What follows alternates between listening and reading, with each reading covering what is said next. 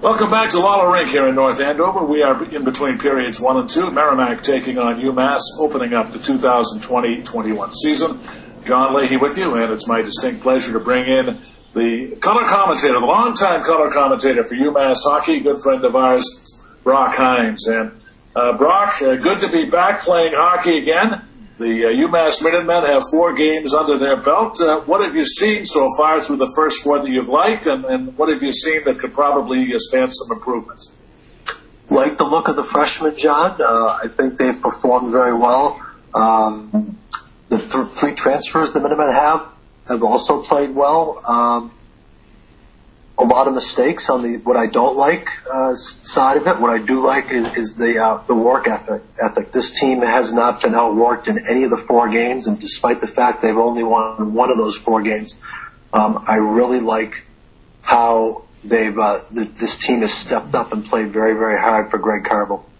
Well, Brock, we're certainly in challenging times, things we've never seen before. The pandemic hit us last March.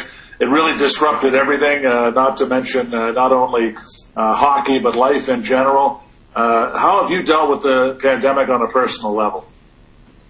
Well, John, I think like everybody else, I mean, we try to take everything, now I sound like maybe Coach Bork, one day at a time. But I think we have to do it. But how I look at it, John, personally, it's hard. I try in life and at work to be a professional still. I mean, because I know all of us are nervous, we're jittery. It's a very difficult time, but I want to be a professional and want to help people and try to keep people, let them know there's a light at the end of the tunnel. And just me personally, John, I'm reminding myself that I'm very fortunate. I'm working my regular day job. I'm getting to do hockey. And I got to do my other hobby this summer. I got to play a lot of golf this year. So I got to do what a lot of people didn't do, John. So I'm counting my blessings. Well, in terms of hockey, Brock, we lost the Hockey East playoffs last year. And then, of course, the national tournament got whacked as well. So who knows what we're going to see this year. Lots of teams have already canceled their season. And I guess in some respects, we're kind of looking ahead to 21-22. We'll have the vaccines, and hopefully we'll be back to normal. Let's hope so. I really hope so. This season has been challenging. I think you'll see now, John, that you're diving into the water here with your opening games after the main weekend was washed away, using a baseball term for my baseball broadcaster here. I think you'll see that it's very challenging as you get through the month of December, John, for you personally. For me, it's just been, I would just take the schedule and I would just take a match and put a match to it and light it on fire. Your schedule, John, you're going to find out, means absolutely nothing going forward. Everything has changed, and all of our opponents that we've played have not been the ones that have been scheduled to play. Absolutely, Brock. And just a couple of other quick hockey notes. You see things that are normal, a normal part of our hockey culture and life, things like the bean pot in Northern Ireland. That's been a fixture, and now we're going to have to live without that. So, adjustment seems to be, as you said, the key word. It is, and, it's interesting to see how this schedule, John, plays out for Merrimack and for UMass both.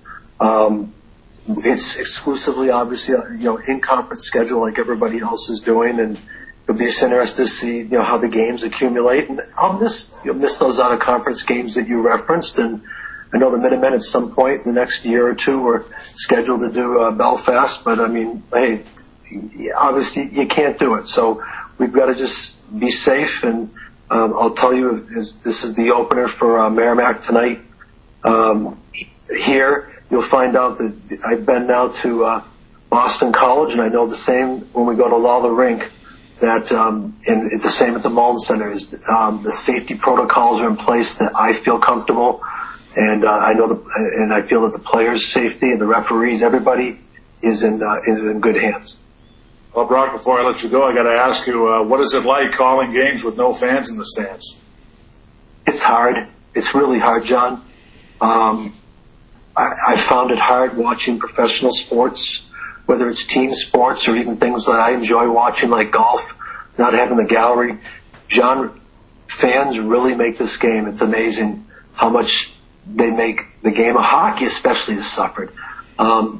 You could look at sports like golf and NASCAR and say that you can get away with it to a certain extent, but hockey, you know how much the fans mean as far as just the enthusiasm level, and the fans change the momentum of the game. There's no question about it. When the Minutemen were down to BC and they kept crawling back to within a goal, the fans would start chanting at a normal UMass game in the pre-pandemic era. There was no fans to feed off of. You had to create your own energy, and for some teams, it's hard. And when you have, we have 5 freshmen and 3 transfers, eight players that were kind of new to this college atmosphere, and it's hard without the fans. So I think you'll find that it's certainly a challenge for the team, and it's a different atmosphere. But again, John, I'm thankful that we're able to get this far. Lastly, Brock, you got to look at Boston College last weekend. Lots of people are predicting them to finish first in Hockey East, go deep into the postseason. What are your quick thoughts on the Eagles? Check both of those boxes, definitely.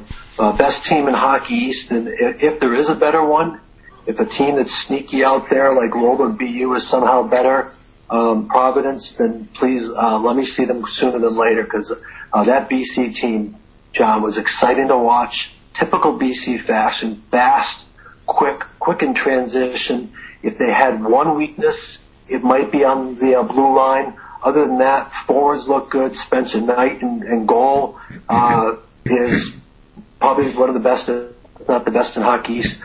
Whoever's got BC coming up on their schedule, beware. They are going to be very, very good this season, and I think they're going to live up to the billing.